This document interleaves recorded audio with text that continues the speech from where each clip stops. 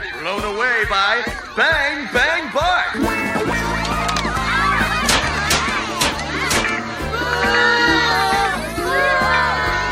You're fat! Just more made of love, honey. This is the Extra Hot Great Podcast, episode 88 for the week of July 2nd, 2012.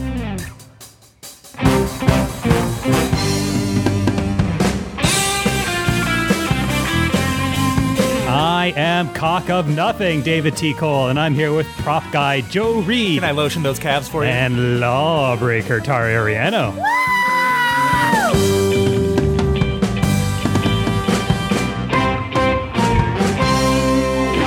Tara, can I open by saying I thought for sure after Lawbreaker you were just going to go, all right. I feel like that's the only way we can open this episode is Well, with the McConaugheyest of McConaughey roles. but I wasn't being in Magic him. I was Mike. being the audience. Oh, that is true. You are. You are the Lawbreaker. Here's what we're not talking about this week, you guys. G.I. Joe Retaliation. Guys, sad. The poster is still up at the movie What theater. a perfect movie weekend it could have been. It really could have. Man, Magic Mike and G.I. Joe I Retaliation. know. All the hormones All the would have been out flavors of there. Channing Tatum anyone could ever want. Seriously, alive and dead, stripping and fighting. Fortunately, Magic Mike was also something that we wanted to see. Yeah. At least Oh, two yeah. of us did. Oh, yeah. And then Dave was pleasantly surprised that it was directed by Steven Soderbergh because Yeah, apparently he knew nothing did you about really it not know going that? in. No, I didn't. I was really out of the Wow. loop on this one. All I knew was about strippers, and everybody's looking forward to it for all the same reasons. Sure. And at the end of it, seriously, at the end of it, when his name comes up, that was a Steven Soderbergh movie? Not even till the end credits. No, That's it's because it doesn't amazing. say it at the beginning. That's amazing. Yeah, There's no, no that's credits true. at the start. So, yeah, I'm the doof who didn't know. That's awesome. My favorite thing about, I mean, there were many favorite things about Magic Sure. Mike, but the thing I loved was at the very beginning, after you see McConaughey do his thing about the lawbreaker and what you can touch and what Yeah. you cannot touch. The first things you see in order are Channing Tatum's thick neck, Yep. followed by Channing Tatum's juicy ass, Yeah. followed by Olivia Munn's boobs, just so like everybody can Sure. be like covered. Hey, she has nice boobs. She does, She and probably should have spoiled this. she has nice boobs. Spoiler. Retroactive spoilers before. Fun ahoy. Whatever. I Fun think bags people ahoy. probably. Thank you. I think people probably knew there was going to be nudity in the movie. Yeah. That's not really a spoiler. But when- also, it happens in literally, as you say, the first 3 minutes of the movie. And he steps out of bed and you can see his ass, and this one woman across the theater from me just goes, "Oh my." And everybody just breaks out laughing. It was the best like icebreaker for the entire movie. I hope every screening had something like that. I enjoyed it. I enjoyed it on more levels than I was prepared to. I felt like I'm going to enjoy this on some level regardless. My hope was that I could enjoy it on multiple levels, and I ended up doing that. Which is not entirely surprising because I do like a Soderbergh movie. Sure. Not all of them, but a good most of them. Yes. And he manages to make the sort of humdrum everything else that's happening outside the strip club interesting enough that you want to follow it, and nothing really ever strays too far outside the borders of this life that they're living in the strip club. So it's not like, well, they're stripping and then there's like a whole completely, like the custom furniture plot didn't stray too far where it's like you're watching him building things with a montage or anything like that. Here's what that reminded me of. In the episode of The Simpsons with Scorpio, when Homer reveals that his lifelong dream is to own the Dallas Cowboys, and Lisa giggles and says, "I'm sorry, that's just very cute." That's how I feel about his custom furniture business. He just wants to make coffee tables out of oxygen tanks or whatever the fuck that was. Yeah, what? I don't know. Whatever. It looked like a jet engine. It was really mechanism. very strange. Yeah. But whatever. But I mean, everything's got to have their whatever local color, and Yeah, my worry was that this was going to be like the boyfriend experience, but I Oh, think he that's got one I around that didn't by see. casting actual actors. That The girlfriend helps. experience is terrible. yeah, It's also terrible. Cody Horn in this movie. terrible. Oh my God. Not a great character in general, but Not a a better great actress. role, but a but- better actress would have brought out Is she more. the lady with the strong jaw? Yes. Yeah. She who had nothing to do with be sour the whole time. Also, that's the other thing. Nothing to do with be sour. And in this movie full of like generally like non-moral judgments about Yes. what is essentially sex work. Sure. She was not sex positive at all. She was not. And Mary had like Olivia Munn, who granted like in the Sure. movie, like she ended up dumping him, so Right. whatever. But that's a perfectly wonderful sex positive lady. You know what? I completely agree. And I'll She's not just my say favorite it. actress. She's not my favorite either, but she was good. She was. I thought she was very good in that I liked role her. and very believable and Yeah. very understated. Likable, and yeah. Yes. Yeah, I guess it's not Cody Horn's entire fault that that's her character, but really, I kept thinking, oh, other actresses could have brought more to this. Oh, definitely. Could have, at least you would have seen what he saw in her. At least you would have cared that they What get did together. he see in her at all? I She have was a no- bitch to him from second one. Maybe Like, that's it. That she wasn't into maybe. him, and that's what he found attractive. Maybe, yeah. Very the rulesy. Yes. I don't know. She was negging him the entire time, She and was. that worked. So She really was negging him. She Sigh. was negging me as well. yeah, but everything else I thought was good. I thought he handled the interpersonal stuff with between all the strippers Mm-hmm. very well, where you could tell that they all had sort of distinct relationships with each other. I Yeah. liked the parts where like Alex Pettyfer would be doing something and sort of like whatever, like farting around with whatever, being Mm-hmm. Sure. cocky and an asshole. Uh-huh. And Matt Bomer would be like completely on the other side of the thing, having a conversation with Joe Manganiello about like moisturizing or something like that. And he's like, the skin's your biggest organ in your body. Like, Yep. just like everybody was basically living their lives Yes. outside of where, and I thought that was a cool little. And some people had figured Touch. it out, and like Yeah. Matt Bomer, who apparently has a functional relationship with his wife and also Right. deals drugs on the side sometimes. Hey. And Tarzan, apparently has an issue where he needs to pass out every That now and then, guy. and everyone expects it to happen. I was so frightened of how much Kevin Nash nudity I was going to see because I knew he was in it, and I was Yeah. like, oh, he's so old. Yeah, he he made was me kinda laugh gross. throughout He the was entire funny. movie, though. Whenever they're doing the dance scenes, did you see can't the one dance. where And they he's were, always they at were like doing- 70%, and They everybody were, else doing, is at 100. they were doing the Yeah. military scene, Yeah. and like Adam Rodriguez is on one side doing actual jumping jacks, and he's doing the Yeah. arm motions and nothing else. Yeah. It killed me. It was Yeah. so Well, that funny. whole scene, a lot of it had Tatum front and center in focus, and he's sort of like in the background, sort of a bit blurry. Yeah. And I just could not take my eyes off what he wasn't doing. Yeah. Like everything else everybody else is doing, he's Yep. doing literally at 70%. It was really hilarious. funny. It was- 70 is maybe high. There was always something for you to watch in the foreground, but also in the side Yes. and everything like that. Yeah. And I thought, I think maybe because this was like ripped from the headlines of Channing Tatum's actual life, Yes. I think they indulged him with a lot of dancing, which not a problem for me. He can dance. He can dance. And I liked how Pettyfer's non-dancing ability was also baked into that character, Mm-hmm. where you couldn't ever hate him too much because he was just like, oh, he just doesn't know what he's doing. They He's just really a child who doesn't know what yes, he's doing. and they did a good job of showing like how a person could almost literally fall into this job. Yeah. Because it just was like Right. a just pushed series onto of stage events and- yeah. took place, and his life changed in a Yeah. night. Yeah. Yes, I thought it was very well cast, other than Cody Horn. Right. And can we talk about Matthew McConaughey for a second? He was He was the best thing about this movie. he was having a ball. It's impossible not to be. I think Scott Tobias said this because I tweeted yesterday the Oscar for Best Supporting Yes. Actor goes to Matthew McConaughey for Magic Mike, which I'm not kidding. Look, don't back off of that. I'm not. And he tweeted back, no one could leave that movie not delighted by him. And I think that's exactly how I felt. If Tom- Everything he did made me giggle. If Tom Cruise can get a Golden Globe nomination for Tropic Thunder, there is no Yes. way McConaughey should not get a Golden Globe He nomination was- for this. Was it a stretch? No. No. I don't care. It was a really great performance. It was a lot of He fun made to that watch. character completely three-dimensional. Yeah. All the good and bad. Sure. I mean, that when there's the thing early on about tell me I have equity in this business, Yeah. you're like, well, this isn't going to end Which- well. But still, you're like, how is he going to weasel out of it? Equity, keep and I'm him- using finger quotes, was the air rights of this movie, by the way. Where it's just like, oh, equity. And they kept saying it, and I'm Yes. like, I don't think you know what that No. means. I don't entirely know what you mean when you say that. That's fine. Whatever. right, It's a right. business thing. Right. Yeah, it was great. Yes, and when we get to see his house, and he has that painting of himself. And the bust of himself. in his costume from the show, flipping the bird with a snake around his neck. If someone knows how I can buy that prop from the movie, I need it. You will get that the day I get my giant poster of Leslie Knope's face in the Shepard Fairey Nope. I think you can buy that online. I've looked and I can't find I'm it surprised. anywhere. I need somebody do the legwork for me because Right. I'm kind of lazy. I just want that poster. I also liked how they didn't make fun of the ladies in the audience beyond Yes. like one or two, like the time where Manganiello sort of lifts up the lady and he hurts his back because she's a bigger lady. know. That was regrettable because everything else in the movie, these ladies are just out to have a good time Yeah. and they're not sad, they're not No. creepy, they're not predatory. They're No. just They're just having a good fun time. as much as the guys are having fun. Yes. What Yeah. were you going to say? Oh, I was going to say, the stripper parts were very unrestrained. Mm-hmm. I felt the movie itself kind of felt like a Boogie Nights light, Yes. Yeah. Yes. Very, very much so.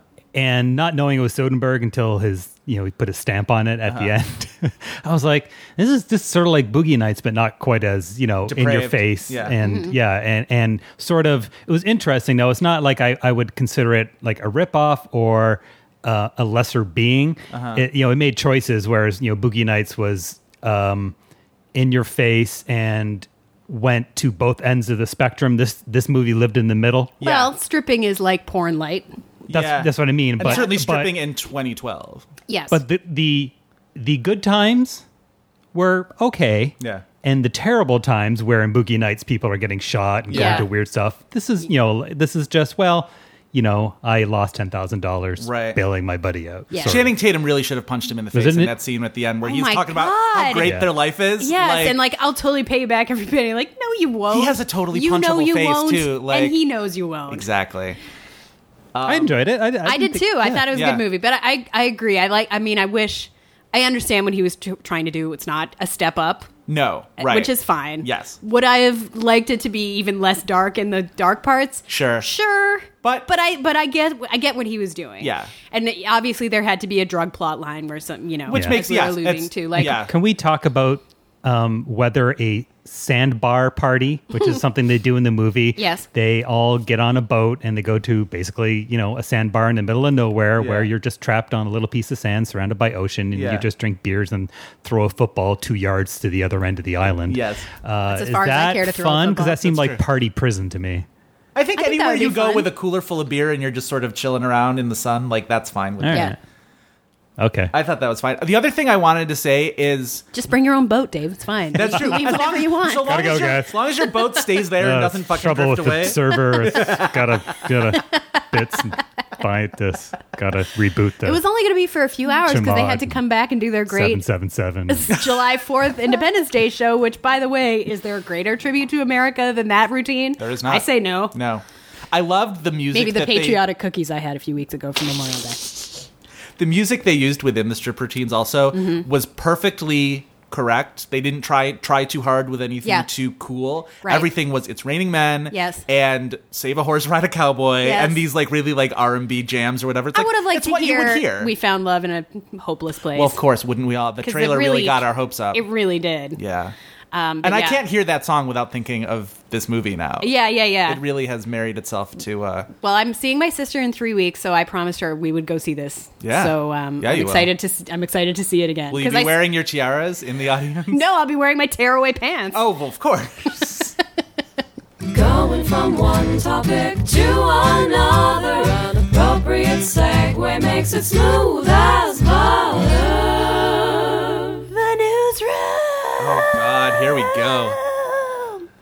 The newsroom. The newsroom. Here's It my happened. impression It of all the happened dialogue. Only a week ago. Only a week ago. Doesn't it seem know. like forever ago? Because everybody has really processed their feelings about it very quickly. Yes. It was not the girls of its day. No. Well, it was in that every single person had to have an opinion on it, and Yeah. every opinion on it was the same.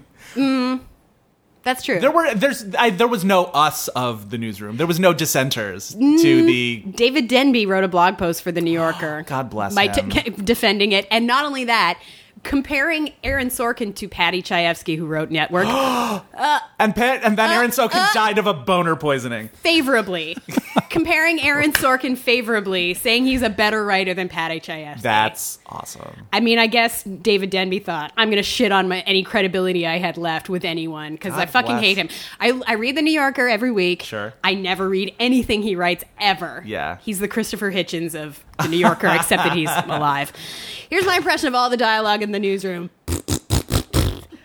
Except it goes on for so much longer. It's so stupid. And this episode, the pilot was supposed to be the very best one. Of the 'Cause- first of four, the at first least. four, which Yeah. is as many as critics got. And it was so asinine. I don't know if he's like now he's doing self-parody. I can't tell if it's knowing when he writes a scene between the two lead female characters in this newsroom where shit is in the process of going down, and they're talking about boys. Yeah. And then later on, the younger girl does something great, and the older girl goes, "I'm taking you shopping." Yeah. Here's why my hunch is that that's not knowing. Is that anytime the writer of something of an opening series monologue where your lead character insults a young girl by calling her sorority girl, and then goes on to conduct an interview in which he insults the writer by calling her internet girl, I'm going to guess that person is not self-aware enough. Yes, in real life. Yeah. That person is not self-aware enough to do anything. Aaron Sorkin seems like he's like literally always stewing in his own juices. Yeah. To the point now where he's become a reduction of Aaron Sorkin. Like he is now the essence of Sorkin, and you can only take just a tiny little bit on your tongue. Yeah. He can't help himself with the internet too, because like Oh my god. We're aware. He goes and writes The Social Network and gets fucking jacked off on by the critical community and gets an Oscar for it. And even still, he can't grant the internet one bit of credit for anything. Oh well, let me tell you this. Yeah. Okay, so what happens in the pilot is they get some kind of feed from the AP where it's like breaking stories, and there's a whole thing about the story because it takes place in 2010, which we'll get back to that. So it's the day of the Gulf oil spill. The BP explode, yeah. And so the story is marked yellow. So all the dumb news producers are like, who cares? It doesn't matter. It's only marked yellow. Yeah. And then all the smarter news producers have to decide whether this is a real story or not.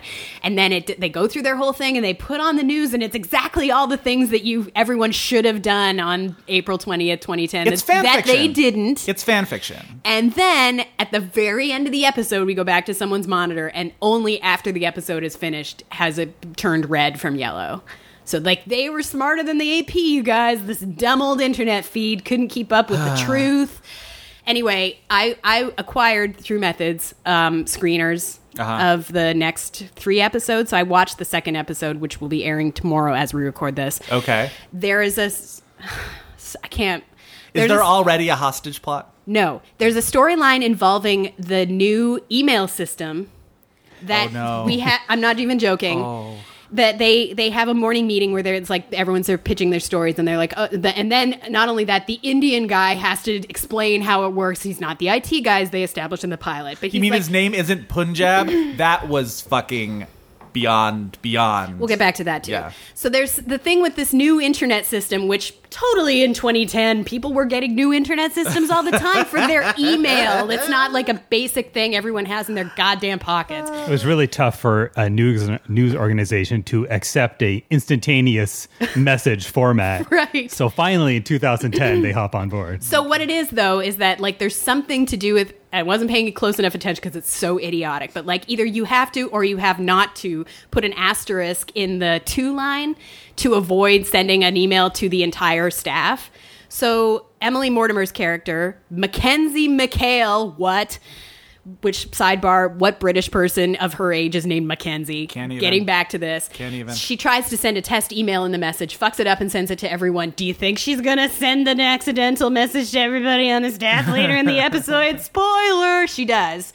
And it's something about her relationship with Will that's extremely personal, and because of this dumb, like how many years ago was that Office episode about Michael accidentally sending the topless photo of Jan? I looked it up. 7 years ago. Wow. Like that's how long it's been since any of us is like, have we all sent the email accidentally? Of course. But not because the technology was so ill-conceived that you have to put or not put an asterisk in your field line in order. Like it's just betrays such a basic misunderstanding of how shit works in the world. Right. It's embarrassing. Yeah. I would somebody should do like a YouTube thing about Aaron Sorkin, like as a writer 100 years ago, where it's all the same plots, but it's about the telephone or something, you know, where it's just like, Yes. railing against this newfangled whatever. God damn this raveling Jenny.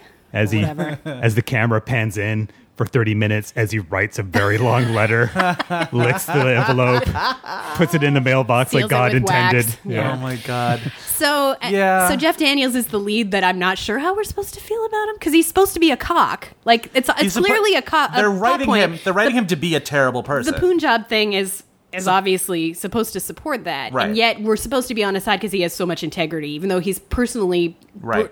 doesn't get along with anyone. Right. It doesn't matter because he's a capital G, capital M great man. Yeah. Man, not person. Nope. And meanwhile, Jeff Daniels is the world used to be run by great men, and wasn't Yes. the world better when the world was run by in the great men? 40s. Yeah, everything was better for everyone Wasn't in it? the 40s. Wasn't it, though? Depends who you ask. But Jeff Daniels bringing to this role all the fuckface energy that he brought to fucking Flap in terms of endearment. Like, it's not his fault. He's a good actor, but this part is so thankless. Like, it's impossible to be on his side. No, yeah. Even if you didn't know that he was modeled on Keith Olbermann, Yeah. the prickiest prick that ever pricked. Yes. He's prickier than Keith Olbermann. Well, and also, if you're going to make him the Keith Olbermann character, Mm-hmm. it undercuts everything to, as you said, make him a great man. Right. Because all of a sudden, like, that cuts off any kind of where you're going with the story. Mm-hmm. Like, where does this awful person go when he's trying to, make his way in news where he has to work with a team? Well, that's or just whatever. Aaron Sorkin trying to, have his cake and eat it too. Right. Right, yeah, of course. Which is why it's also set in the recent past too, so he doesn't have to try and make up news and then make up how you report No. it. You know what? He That gets part- to, he gets to do fanfic. You know what it's like? It's like you're out. Here's what I'm going to do, Aaron Sorkin fans. I'm going to do a sports metaphor, because who doesn't love a sports metaphor more than Aaron Sorkin? It's like he's playing basketball, except all he's doing is he's standing on a ladder next to the hoop, and he's just, every single one is just like, pass to him in the hoop, pass to Right. him in the hoop. Yes. Because it's so fucking easy to get it right. Right. And to look that good doing it. Right. When you know all the answers. When Yes. yeah. I didn't mind the that whole just using the news from whatever. I mean, we'll see what he does with it, right? Well, I think what But- he's done with it so far, I don't mind the actual decision to do that. That's one of two ways you can go with it, Yep. and that's fine. I think the decision to do that in order to really basically like show up regular news the Yeah. way it was done. Yes. is- Well, the temptation is for him to cherry pick what Yeah. he talks about and, just show how it would have been done by better people Right. in Yeah. his estimation, right? Yes. I mean, if he does that time after time, sure, yeah, that's not the greatest way to Yeah. tackle it. But just the idea of using old news Yeah. as, setting the, rolling a 2-year roll. Yeah. I didn't mind that part of it. But yeah, all depends how he uses it. I think And he won't use mostly- it right. Yeah. I'm sure. No. It mostly bums me out. I can't. I feel like I wish I could enjoy it to the level that you are clearly enjoying it. Yeah. It just really bums me out that I was kind of hoping, I don't know why, that I thought I was going to get this, but I was hoping for a return to a form with the West Wing where I feel like I can still go back and watch the West Wing and be like, it wasn't this bad. He wasn't this much of a self-parody. Right. He still had some kind of controls. His characters would be wrong a lot. Like, there were differing opinions. The other thing that I noticed about this, and maybe it's just the first episode, but it was directed really poorly. You couldn't. Yeah. The dialogue with you're sort of you're riding on Sorkin's dialogue in these things, and it felt really muddled in a lot of those. That endless Emily Mortimer Jeff Daniels conversation in his office that they kept cutting back to. I kept missing every third word because everything sounded just really muddy and garbled. The setting doesn't change from that big newsroom bullpen for probably the middle 40 minutes of the 75 minutes of the episode. So it just seemed like it went on for this endless amount of time, and it was already not interesting to me because of how bad it was. And that I just thought it was mostly boring, more boring than anything else. It just sort of felt like it sat there for, like I said, the middle 40 minutes and didn't really go anywhere. And because the dialogue seemed really predictable and really dumb, there was no action to me at all. So, It's going to be really intolerable. what? Is when Aaron Sorkin writes this movie about Steve Jobs, Yeah. because you have a kind of a cock of a guy writing about kind of a cock of a guy. Yes. Who But who nonetheless did great things, Yes. right? Who was like up on this. and who won at life, basically. Yeah. Like, yeah. That is going to be interesting because that could be like the perfect storm. Yeah. You know, like how, Except unlike the perfect storm, they won't all end up dead in the ocean. well, one does anyway. Yeah. Yeah, this is my Kim, our dear friend Kim Yes. of Kim's Most Awesome Thing, tweeted on Sunday night, "This is my smash." And that's how I feel about it too. It Which is. Smash was my smash too. But it's like This is your off-season smash. this is my off-season smash without the musical numbers. Right. It was Soft Broadway. Yeah, it's expensive. Yeah. It's glossy. Yes. It's extremely self-important. Yes. For all the wrong reasons. Lots of good actors in it. It really thinks it's something. Yeah. And it's just misbegotten and on every level and missing opportunities left and right. Yeah. Getting worse as the season progresses. Trust me. It's so terrible that it's mesmerizing. And as a capper to that, is it true what I read some people saying on Twitter that episode 4 indeed involves Bigfoot as a I have not storyline? watched it yet. I'm Really? parceling out. I have 2 more episodes in these screeners that I got, and I'm treasuring them. I'll admit that Yeah. I couldn't tell if that was real or not. Well, but if it is real, kudos. We can watch it today. I'm looking 'cause forward I got to the Also- DVDs. A, let me know when they get to Gilbert and Sullivan, because they will. Yeah. B, if I'm going to say the one positive thing about the entire episode, Mm-hmm. Thomas Sadowski, Yeah. I would make out with that. That's Yeah, my he's one. he's That's my fine. one. I guess. He's not. He's better looking than the other guy. Oh, and I love John Gallagher Jr. though. I saw him in Jerusalem on Broadway last year, and he was really, really good. All right. More for you. All right, it's time for the canon settle in. I'm going to try to make this as quick as possible. We all remember last time I talked about a drama in the canon that was back on Battlestar Galactica's 33, which actually lasted 33 Dave, minutes. Is this episode titled 47? Yes, it is. Awesome. I am talking about Deadwood, the season 1 finale called Sold Under Sin. So I looked up Sold Under Sin because it rang a bell. It's from the Bible, as a lot of Deadwood titles are. And so the gist of the verse that Sold Under Sin is from is it's the study. It's Paul talking about people that are either under the state, under a legal system that is either full of grace or without grace. And that's where it's a quote from. So a lot of this episode is about that, about people that are living in a community that is transitioning from one where they're making their own rules to one where they're going to be annexed into the United States, and everybody's sort of jockeying for a position at the end of season 1. So let's get right into it. At the beginning of... this is also an episode which, alternatively, to me, could have been titled People Speak Truth to Seth Bullock. It happens a lot. This is a pretty dense show normally, and this episode is... And it doesn't follow that A-B storyline construction. No. It's Things all, really roll into each other. They roll into... So I'm just going to go through linearly and talk about stuff I liked, as we go along. Linearly. Linearly. All right, so the start of the episode, the Reverend, who has a brain tumor. Andy. Yeah, he's dying very slow, painful, protracted death. And Doc, who has historically problems with God for letting people suffer. He's a Civil War surgeon. Kind of got some post-traumatic stress syndrome Very angry. issues. Yeah. He's an angry guy. He's having trouble dealing with this. And what happens in this episode is the cavalry comes to town. General Crook, who led the cavalry at the Battle of Slim Butte, which was sort of the Custer's Revenge troop.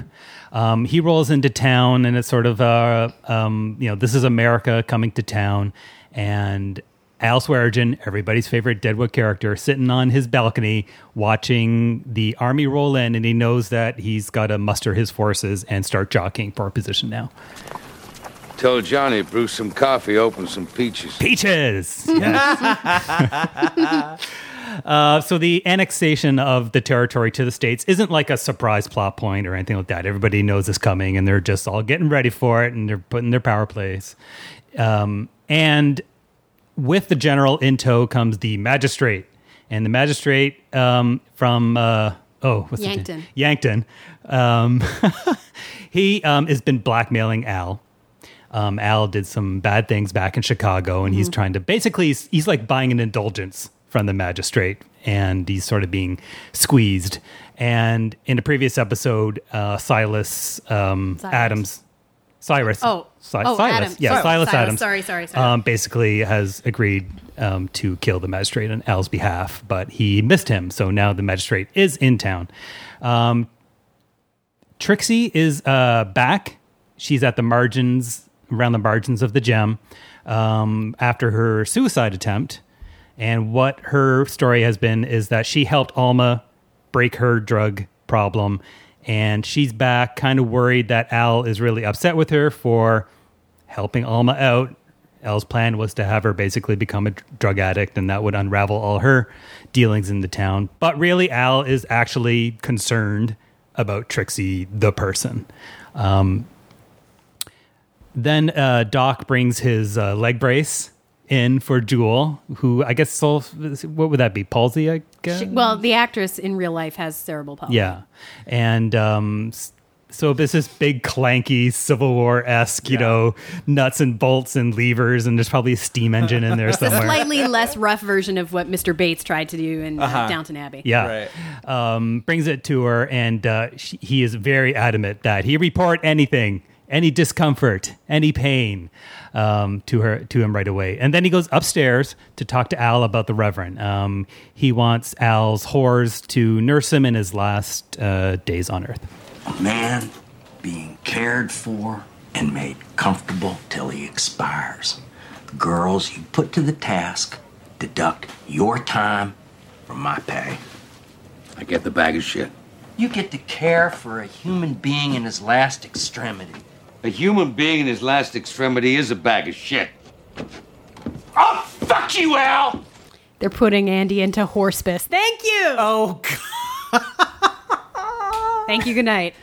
It's interesting. Doc's the only guy that really gets to chew out Al. Oh, yeah. Like, people will disagree with him, but Doc has got the Doc and get out Wu of jail. kind of. Well, Wu, I think, is a bit... That's just how they have to communicate. They have to communicate with true. body language and shouting because they don't really have the language skills involved. Yeah. And then there's this moment as so Al agrees to take the Reverend in. There's this small moment right after where Al asks after Trixie, not by name, how's the other one doing? Doc knows Trixie's fine. So we get these little moments where Al's slowly, letting Trixie back into his life. So meanwhile, in Chinatown, someone is really upset with the output of the Chinese laundry. And The junkie guy. Yeah, Leon. what's happening is, as we'll see later, Cy Tolliver's making a move on Chinatown with the help of his puppet sheriff, Constapleton. Constapleton and Constapleton's giant gibbous, which is like one of the best costume notes in this whole thing. Back at the EB Hotel, Alma and her dad, Otis, are discussing the matter of his debts in what is a great scene and really sets up her dad as one of the great cocks of... Such a scumbag. Yeah. You said they'd been entirely satisfied. They had. Entirely. Those debts. These are debts you hadn't admitted? No, these are debts I incurred subsequently. We might call them the children of the debts that I admitted to. Generating from the interest on the previous debts. Alma. Watching you struggle with what is beneath your spirit to understand is always painful for me. What a cock. It's the worst. So, He's the dad from Boy Meets World. Boy Meets World, I know. so she's obviously upset, and she goes to Bullock for some help Does she with her daddy. And Saul, she goes to their warehouse, and Saul, seeing what's happening, God bless his heart. Saul's such a good What is guy. it, Mrs. Garrett? Seth, I've got to go do that. Thanks. He knows better to be a part of this. Yeah. But Alma, this is one of those careful what you wish for moments. As we all know, Seth Bullock has a bit of anger management issues. So Seth immediately has it out with Otis, and Otis sort of believes his willingness to blame his daughter for her husband's death sort of shields him, gives him immunity in the camp. But, of course, Seth is having none of it after he explains why nobody's going to touch him in camp because he'll just squeal. Seth beats the shit out of him. Leave this camp and draw a map for anyone who wants to believe your fucking lies. Anyone wants to put your daughter or her holdings in jeopardy, you show them how to get here.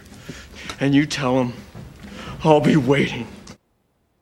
I just, in case you maybe we're not going to mention it, during that whole scene, Otis is spitting his teeth out of his I own love that mouth, detail. just all like repeatedly, one after the other. They come back later, literally when what's her face, Joni brings them over. Yeah, to like a Looney Tune. Alma. They come out like a Looney Tune cartoon. They really do. After a fight with explosion and stars and arms coming out of the smoke. And no one. What I love most about that moment is no one even tries. to stop him. I mean, Saul's Ricky like, Jay's there like dealing cards or whatever, and he's like, Right. "Everybody, don't get anything on the table." I mean, Saul sort of calls out Seth's name, but he's like on the other side of town, practically. Like Yeah. he's not coming over there to try and physically take him off. Right. Yeah, so events in Chinatown continue, and now the laundry guy who, did a bad job, didn't, give away his ancient secrets, is now dead.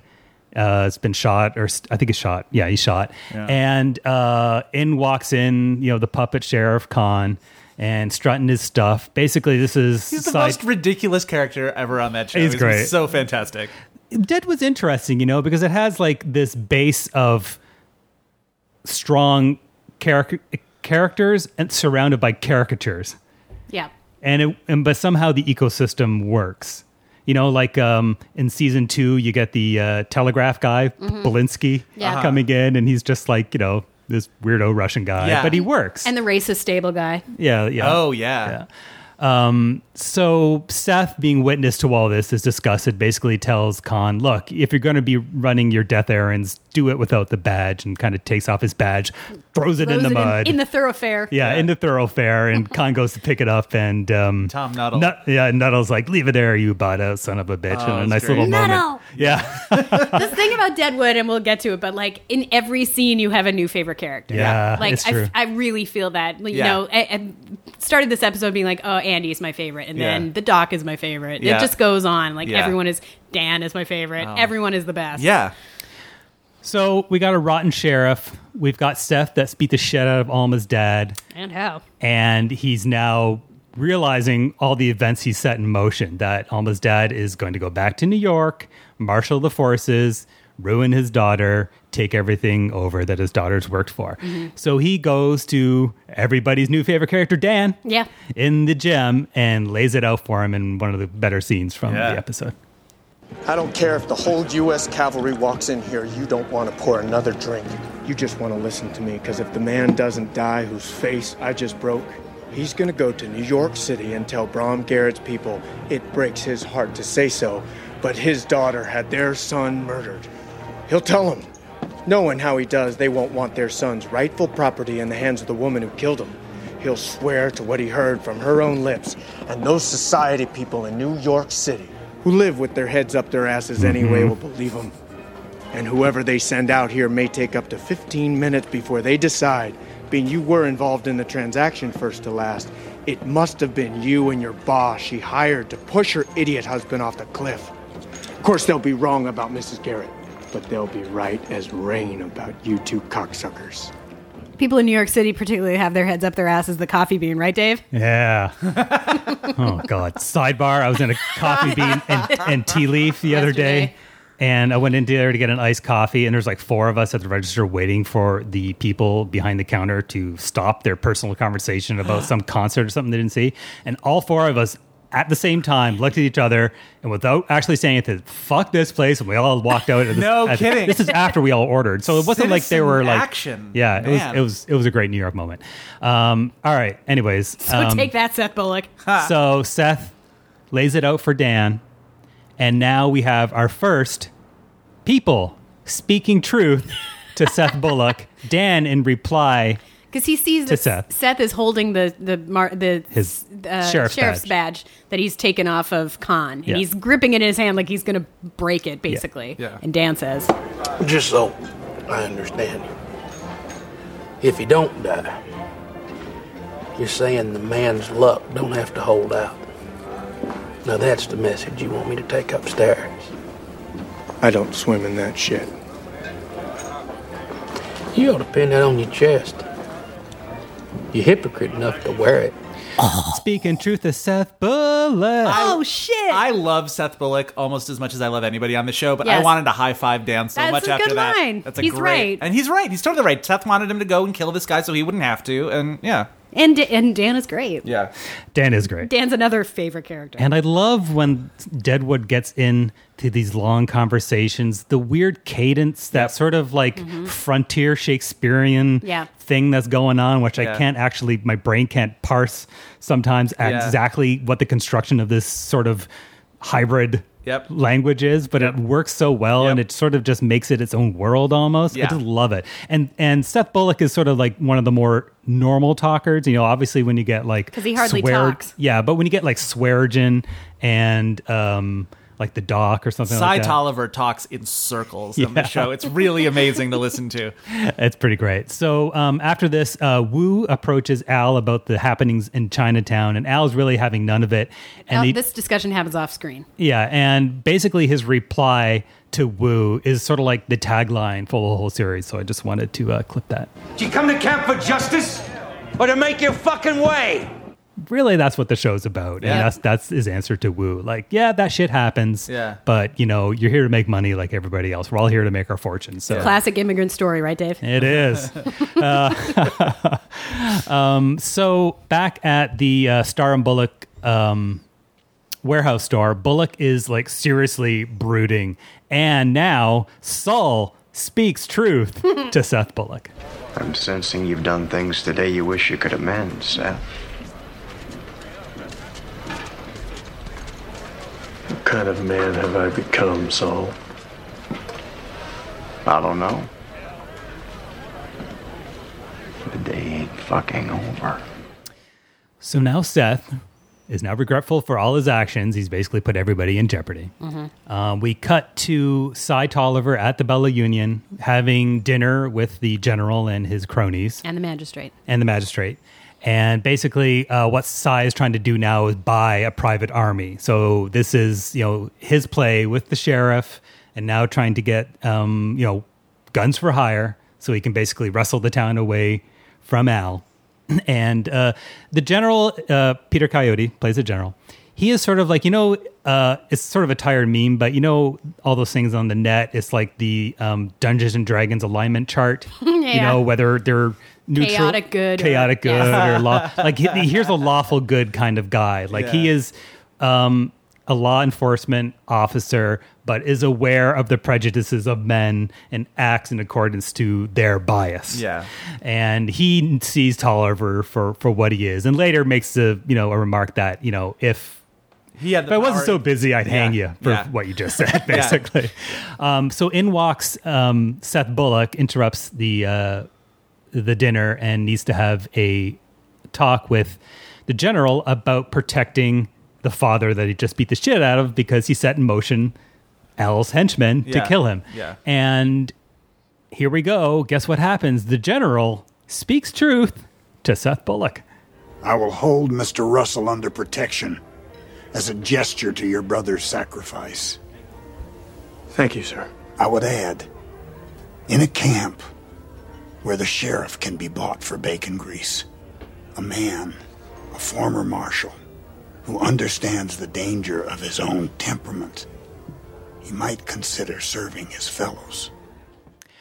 All I want from my autumn years is to have a voice like Peter Coyote's there. That's all I ask. We can deal with Alzheimer's and, you know, poo in my pants, but that voice. Wait a minute. I don't agree to that. But the thing about the brother is that Seth has mentioned in his preamble that his brother served and was killed in the war. Yeah. So, and then in the episode's weakest scene, Joni comes to visit Alma and give her dad's teeth, which is a nice little touch. Yeah. But any scene with Joni, and I think maybe Joe, we've had a disagreement about this in the past. I think probably. But Joni is just the weakest character in the show. I think that actress blows this part. She is bad. And I have never liked her in There anything. is a scene, there is a moment in this. Joni wingmans Alma perfectly in that scene. That's true. She takes that kid out of the room. Oh, She's yeah. like, have at it, lady. Yep. But the other part of that scene is where she is explaining to Alma her past and how she was sold into prostitution, and she can't even make that sad or pitiable. Well, and also it's like we probably could have guessed that that's what brought her into this line of work. Anyway. Well, yeah, but I'm just saying, I don't know. For me, the Joni part is the weakest part of this episode. I always thought that character wasn't, I wish somebody else was in that role. Mm-hmm. And whenever she pops up, I'm always a little bit taken out. She seems like she's not on level with the other, is not doing the same thing the other actors in the show are doing. I know she ruined Footloose for you. Oh, right. She was in Footloose. So knock, knock on the door. Mm-hmm. Here comes Seth. And as Joe was saying, Joni does the right thing, takes Sophia, her Alma's ward, out for dinner so they can have a little alone time. And Commence disrobing sequence. It goes on. 45 minutes later, they get to Alma's like, There's just 7 more petticoats to go. There's a flying buttress in there. There's my like God. everything going on in there. So complicated. And the best part is Seth is a little bit awkward about it. Oh, God. And guess what happens during the scene? Alma speaks truth to Seth Bullock. If you'd be more comfortable behind the screen.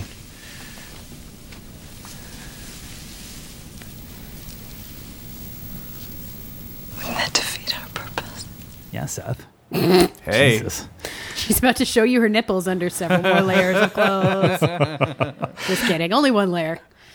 So Doc, between everything that's happened in this episode, between the preacher and the army coming into town, is having a post-traumatic stress episode. Oh, yeah. And He's also drunk. He's self-medicating. He's self-medicating. He's chewing all the scenery in his office, having a little, remembrance of soldiers that died in his arms back in the Civil War. And a Civil War surgeon's job was basically sawing off I was going to legs. say, you're hacking off limbs. That's for basically, a living. you're a butcher It's like in being a those horse days. vet. Yeah, basically. So, he's got a lot of horrific images and, situations to deal with. And he ends up praying to God in his drunken stupor.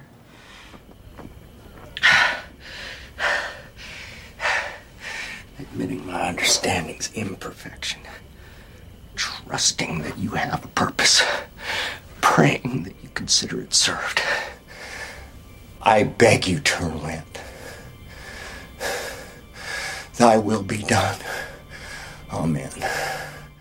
Meanwhile, across town. As God Agents goes, Al is a very surprising choice. Well, They're in one of the rooms he at the gym. gets it done. And it's a teaching moment, really, also. Well, that's what I was going to say. As Johnny looks on, Al, angel of mercy, kills the preacher, but he couches everything in instruction to Johnny, who Johnny sort of like has designs to sort of be on the same level as Dan, hopelessly. I know. And so here we have it. You want to be a road agent? Deal out death when called upon?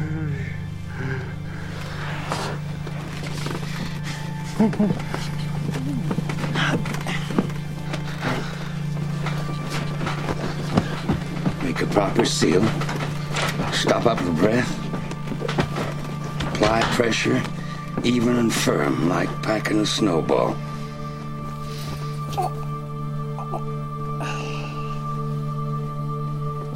You can go now, brother. So we have that little betrayal of Al's stone facade at the end as he whispers to the Reverend there. You can go, brother. Well, Andy is one of the only completely pure good people in the entire camp. And Al generally, throughout the series, responds to those people. Yes. And a real person, by the way. A real historical. Oh, really? Yeah, he was the do-good preacher that came into to Deadwood, and then after the Mercy kill, Al exits the room, and there's another small visual moment between him and Trixie. Trixie's sort of waiting outside, and he just sort of like has this eye-to-eye silent contact that's sort of thawing a little bit more of the ice between them. Well, isn't this one is this when Doc hasn't made it over there yet? No, not yet. Okay, sorry. So what happens next is Al wraps up his dealings with the magistrate. He's like Adam slits his throat, as was sort of, planned all along. Just thought he was going to do it somewhere else than Deadwood. Sure. Ends his trouble with the Chicago crowd. And then he delivers the preacher's body to Doc's office, or, Doc's office. And Doc is super drunk. Very drunk now. He is very, very drunk. And then Bullock approaches Al for sort of his blessing.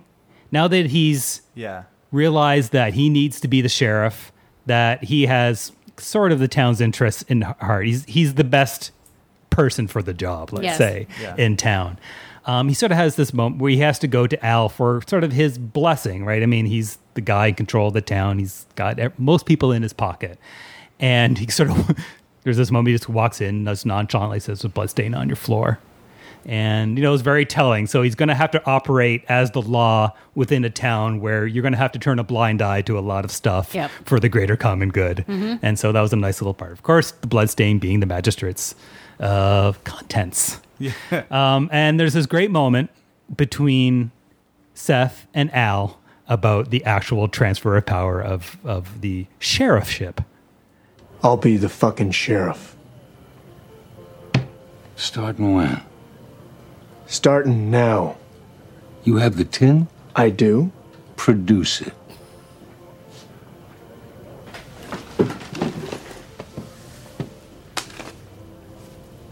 On the tip.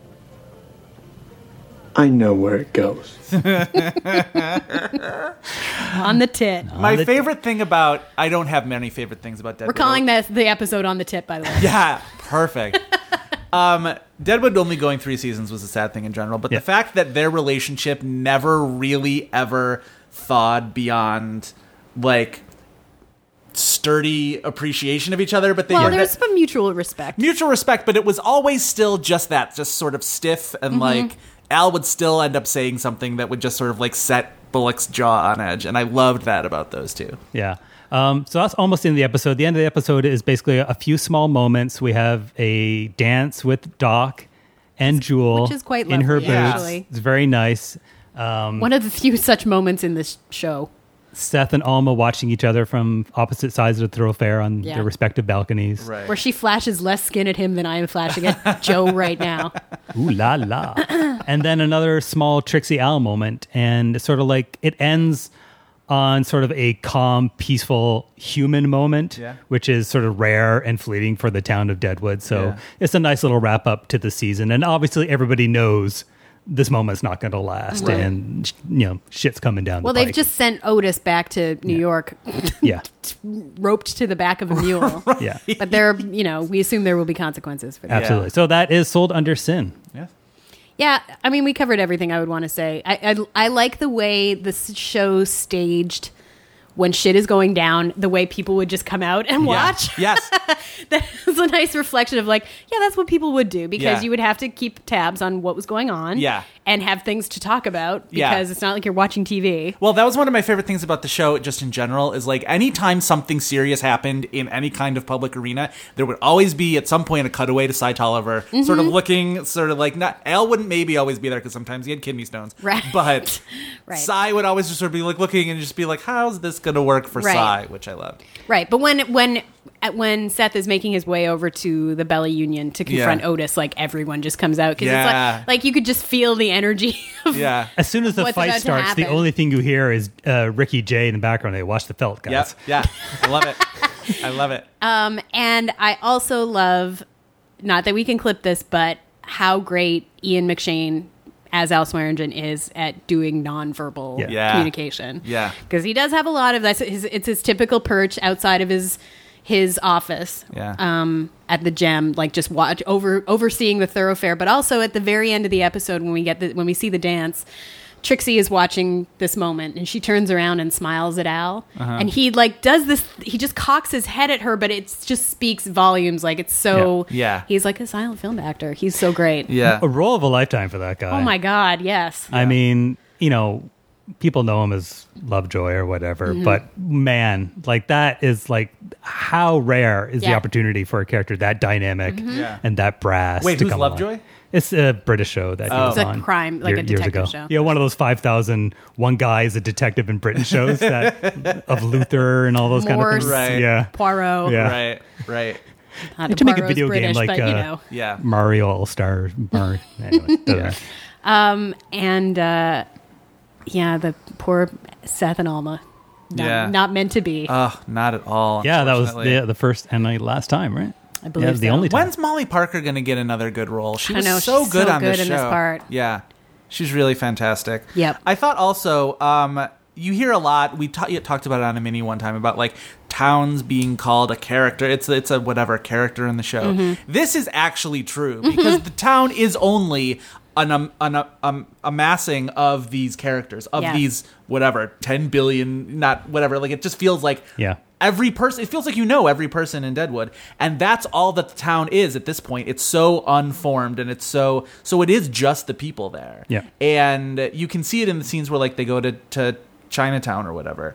And it's just sort of like, oh, all these people, that's all it is just sort of like trying to corral all these people. When Peter Coyote is rallying his troops that are in town, and he starts talking about like these United States of America, which this town will one day become, and you realize that like that's a thing where like people rally people around the concept of the United States that is totally absent in Deadwood, because it's so like you feel that absence of it because it's just that unincorporated, uninformed. And as everybody sees the inevitable future come down, they're basically not embracing it for its own sake. You know, there's not this sense of community Americanism. It's basically, how am I going to get mines? Exactly. Yeah. Well, and it's so cool to see something that's so part of American history be that devoid of American rah-rah. But it actually kind of speaks volume about sort of how the political process evolved. You know, when you look at these little microcosms about how, you know, people like to, you know, talk about the ideals of the political system, but really, you know, Deadwood is sort of like what's actually happening. The realities right? of it. Yeah. And I mean, there's a whole thing about the Western, you know, kind of pioneering spirit, and how it really does feel like it's a world away from New York when they talk about it. Oh, totally. And so when nobody is interfering between Seth and Otis in that fight, I feel like that's what's going on. It's like everybody else in the Bell Union is like, this guy is encroaching on us. He's a threat. Yeah, they're totally it's in all our interest to silence him. Well, and you get that in every season. There's something that everybody rallies around, whether it's Stephen Tobolowsky in the second season or certainly George Hurst in the third season. And in the first season, don't forget that, you know, like Deadwood is an island. One of the big plot points in the first season was just traveling in and out of the town. You can get ambushed, by thieves, you know, Indian, there's still Indian wars going on. So it really is like, we're still talking about the frontier. I mean, the show doesn't often set itself outside the boundaries of, you know, the city limits, but it's out there. There's nothing out there. Well, and so much of this episode, this really is sort of like the Doc shining example episode. He gets so much to do, and you get so much of him in it. And the scene where he's telling Jewel, like, he's really underlining it in triplicate, like, any pain or numbness, you better fucking let me know. And it reminded, like, you would see that throughout the series, just how frustrated he would get at the prospect of trying to be a caregiver to these people in these times who didn't know how to take care of themselves in any way. Yes. So he had to really keep reminding people, like, no, really, this isn't a fucking joke. It reminded me of when Al had his kidney stones, and he kept having to be like, explain how this was going to work. I also was kind of, the scene where he sort of has his post-traumatic stress thing, and it's like, it's good, but it's very, very showy. Mm-hmm. And I was sort of bummed. I remember that was the season that Brad Dourif got the Emmy nomination. Yeah. And I was like, he deserved it because he was so great. But it bums me out to think that it was probably just because they submitted that episode. And the Emmy voters are like, oh, well, he's clearly, you know, going... He definitely is most actor. Right, exactly. And so that kind of bummed me out. And also, speaking of most actor, no Jane in this episode at all. Yeah. Which I thought was, which I didn't even think of because, again, there were so many people in Deadwood. Well, she left. She had episodes. left, right. Yeah. Because after Wild Bill had been killed. Yeah. All right, so shall we put it to a vote? I think we actually are probably over 33 minutes by now. Go me. This series. It's a really dense. There's a lot going on. It's of all the HBO series. When people talk about, like, are you a Sopranos person or are you a Wire person? And, like, Deadwood is seems like a distant third for that. Easily, Deadwood is my favorite. Oh, it's my favorite show of all time. Yeah, it's certainly up there for me. Certainly among dramas, absolutely. Yeah. All right, Tara, what vote you? Yay. And Joe? Yay. All right, Deadwood, Sold Under Sin, Season 1, Episode 12. You're hereby inducted into the Extra Hot Great Canon.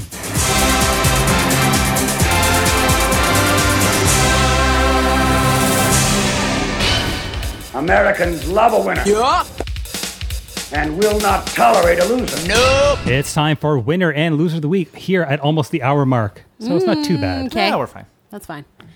Winner of the Week. Winner of the Week is the loser of last week, Ann Curry. Comeback story of the year. She really did lose her job, but reportedly she's getting paid $10 million to not do it anymore. What? getting fired I'll from do it for half the NBC price. Exactly. Maybe if I had been even shittier at my job, I would get paid $10 million to not do it anymore. Oh, man. Anyway, whatever. Good for her. But the final indignity is that they made her last day a Thursday. That's kind of that's an extra fuck you. Like, at least let a lady go to the end of the week. Next week is the holiday. Who gives a shit? Listen, But they Friday didn't. was busy enough because we're going to get into the loser of the week, Yeah. which isn't a person, but a whole class of a person. The whoever ends up being It's a person who's been identified, I'm sure, Yeah. or on whom there is already a dossier. This would be whoever ends up being the next person to be Tom Cruise's Mrs. Cruz number 4. or perhaps the next Penelope Cruz in terms of the Right. non-wed. Are we talking about heterosexual? Yeah. the next future ex Mrs. Cruz? Exactly. Here's exactly. a creepy thing, you guys. And our friend Gail Cooper wrote about this for MSNBC. Yes.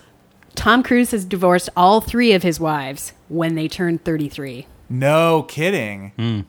There's probably some mystical interesting. properties to that. Also, as I said on Twitter yesterday, I would already like to preemptively congratulate Katie Holmes on her eventual Oscar nomination in 2014 and her Oscar win in 2015. Because that is also what happens when you break up with Tom Cruise. Not for Mimi Rogers. Not for Mimi Rogers, but they were still perfecting the system. That's true. Nicole Kidman nominated and then won within 3 years of breaking up with him. Penelope Cruz, the same thing. Guys, do you know what time it is? Game time. It's game time.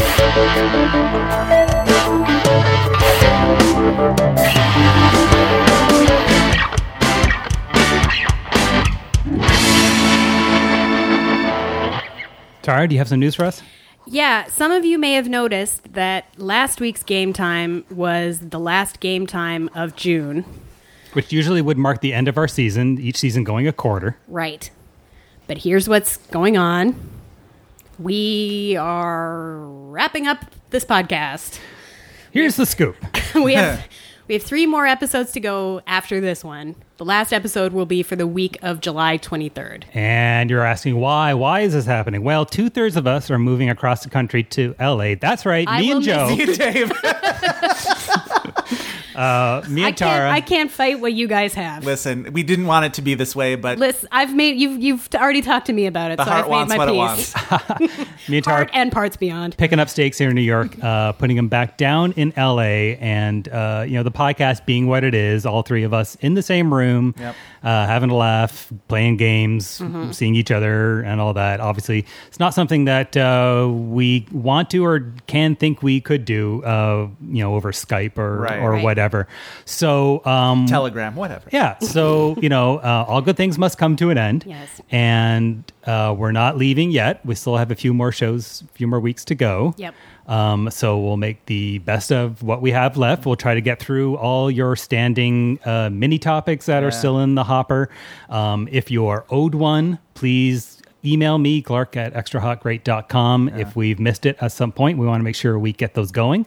On the podcast tip, we don't want to promise anything, but I think in the fullness of time, there's a chance that you may, from the ashes of Extra Hot Great, get 2 other podcasts Yes, from Dave- the principles of Extra Hot Great. Dave and I are starting a new venture, which we can't say much about, but a podcast may, at some point, once it gets established, be a part of it. Right. And now is a great time for everyone to start peer pressuring Joe Reed to start his own podcast back here in New York. I will. No, listen. Resigned. Sure. I'm considering lots of options at this point. To be perfectly honest, I will also say, just short of 100 episodes. So unfortunately, we won't be going into syndication. Oh. Sorry, TBS. All right. So, all right. Well, let's have fun with what we have left. Yeah, What say so you? the end of that is we're supersizing this Yes. game time season. We're taking it to the This end. one is for all the marbles. All right. So if you thought it was contentious before, you fucking wait. Mark Blankenship, don't involve yourself in this one at all, because God, Tara no. might really cut you. Oh, I would scratch his All right. I'm going to reset this and let's play game time.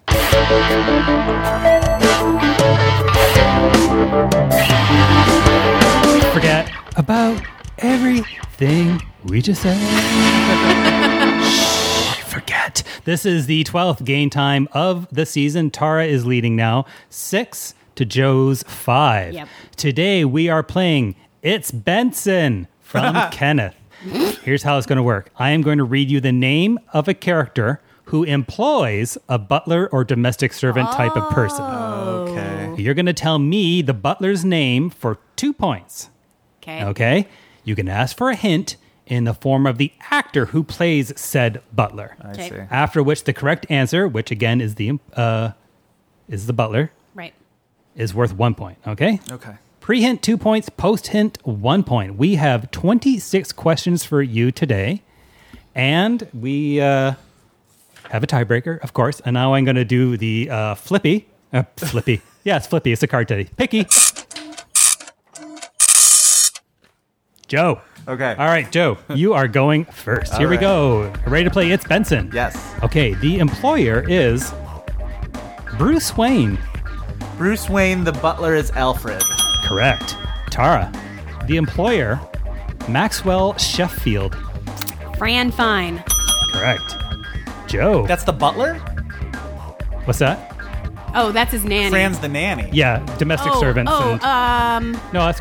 Oh, that's what counts in this? Yeah, yeah. And domestic servant, housekeepers, that kind of stuff. That's fine. Yeah. Okay. Yeah. Cool. Okay. Okay. Good, because I can't remember the butler's name. Joe. Yes. Mr. Body. Mr. Body from Clue, I guess. The butler would be named... the following. Oh, what was his name? Shit. It was something British. Reginald? Wadsworth. Wadsworth. Man, by the way, production note, it is currently about 125 degrees in the room right now. We can't run the air conditioning. We're playing through the elements. It's fine. All right, Tara. Yeah. George Owens. Hint. The actor's name is Christopher Hewitt. Mr. Belvedere. Nice. Correct. Joe? Yes. Employer, Walter Powell. Walter Powell. Oh, this sounds familiar. Charles. Correct for 2 points from Charles in Charge. Oh. Tara? Yes? Lord Grantham. We're going to go for the butler here, please. Mr. Yeah. Maybe he's progressive. Well, he has a million servants. Is it Mr. Bates? That's his valet. I wanted the butler. I said I wanted the butler. The butler is remember Mr. his name. Carlson. Carson. Carson. Yeah. It's been so long. I know. I Joe. can remember Sybil, so. Your employer. Yeah. Maud Findlay. Maud Findlay. Oh, who was her housekeeper on Maud? Florida? Yep. Correct. Nice. Florida Evans. Oops. Tara. Your butler, nanny, house servant, Edmund, Duke of Edinburgh, employed that person.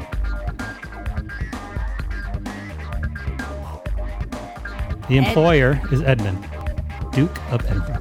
Hint. Tony Robinson. Baldric. Manservant, Baldric. Joe. Yes. That was from Blackadder. Yeah. Your employer is George Jefferson. George Jefferson employed... Oh, what was her name? Florence? Nice. Okay. Wow. Yeah. From the Jeffersons, Tara. Chief Carl Kaczynski. Hint. Actor Neil Carter. Nell Carter? Nell Carter, sorry. I think her name was Nell on that show. Nell Harper. Give me a break. Joe. Yes. Freddie Frankenstein. Hint. Cloris Leachman. Cloris Leachman played the maid, domestic something. I don't know. Frau Bulcher from Young Frankenstein. From Young Frankenstein. Okay. All right, let's do a score I was break. thinking TV. Wow, buttons everywhere. Picky, mind your own business. Score, Tara. 5. To Joe's. 8. All right, so this one is for Me. Tara. Hilly Holbrook. She employed... She was played by Octavia Spencer. I don't remember her name. From The Help, that was Minnie. Minnie! Joe. Yes. Employer, Karen Walker. Karen Walker employed Rosario. Correct. On Will and Grace for 2 points. Tara. Yep. Uncle Bill Davis. Hint. Sebastian Cabot. Yeah, I don't know what this is. I don't know. Sabrina? Nope. Sorry, wrong button. That was Mr. French from Family Affair. Nope. All right. Joe? Yes. Norma Desmond. Oh, gosh. Here's where I admit to every gay man in New York City and beyond that I've never seen Sunset Boulevard. I have no idea. That was Max. Yeah. Max. All right, Tara. Mm-hmm. Arthur Bach. Hint. John Gielgud. It's from Arthur. I don't know. Hobson. Joe, number 17. Spread Eagle. Gomez Adams. Employed Lurch. Correct for 2 points. Tara. Yep. Mike Brady. Alice. For 2 points from the Brady Bunch. Joe. Yes. Number 19. 19. Atticus Finch. Oh, dear. What was her name? Calpurnia. Correct for 2 points. From To Kill a Mockingbird. And number 20, Tara. George Jetson. Rosie. Correct for 2 points. All right. That Who was brings the actress behind Rosie, can I ask? Jean Vanderplyl. Sure. Yeah, you know. She also voiced Wilma. Ah, cool. Score break. 9. 2. 14. 9 to 14. Wow. All right. This is Joe's game. All right. So this is Joe's question as well. Yes. Angela Bauer. Tony Maselli. Correct for 2 points. Tara. Tony Stark. Oh, it's voiced by Paul Jarvis. Nice. Paul. 2 points. All right. Voiced by who? Paul Bettany. Ah. Dexter Morgan for Joe. Dexter Morgan has a... Apparently, after I stopped I watching. think he got a nanny after I stopped watching, too. I have no idea. Sonia, the nanny. Sure. Let's assume she died. For Tara. Yep. Cinnamon Scudworth. Mr. Butlertron. Wesley. 2 points from Clone High. Joe. Yes. Your last question. Okay. Philip Drummond. Philip Drummond from Different Strokes, I guess. Right? Employed... Is he the one who employed Mrs. Garrett? Is that your answer? Yeah. Yes. Correct for 2 points. And last question for Tara. Inspector Clouseau. I don't know. Kato. Tara's shaking her head. All right. Nope. Score break. Tara. 13. To Joe's. 18. All right, Joe. Yay! Joe. All right, shits and giggles time. Get ready on the buzzer. The employer for It's Benson is Jessica Tate. Benson. Yeah. All right, guys, that's it for another episode of Extra Hot Great. We relaxed in our banana hammocks for our discussion of Steven Soderbergh's one blurry penis stripper movie, Magic Mike. And we didn't appreciate Aaron Sorkin's Newsroom because we are dumb, we are not old enough, we are not white enough, plus Tara has to grow one non-blurry penis at minimum. We inducted Deadwood's Sold Under Sin into the canon, crowned winners and losers of the week, and Joe was the winner of this week's Game Time, evening up the season. Hey, we have an end date, but it's not over yet. Remember. We're listening. Ah. I am David T. Cole on behalf of Tara Ariano. On the tit. And Joe Reed. All right. Thanks for listening. We'll see you next time right here on Extra Hot Great. Announcing your plans. It's a good way to hear God laugh.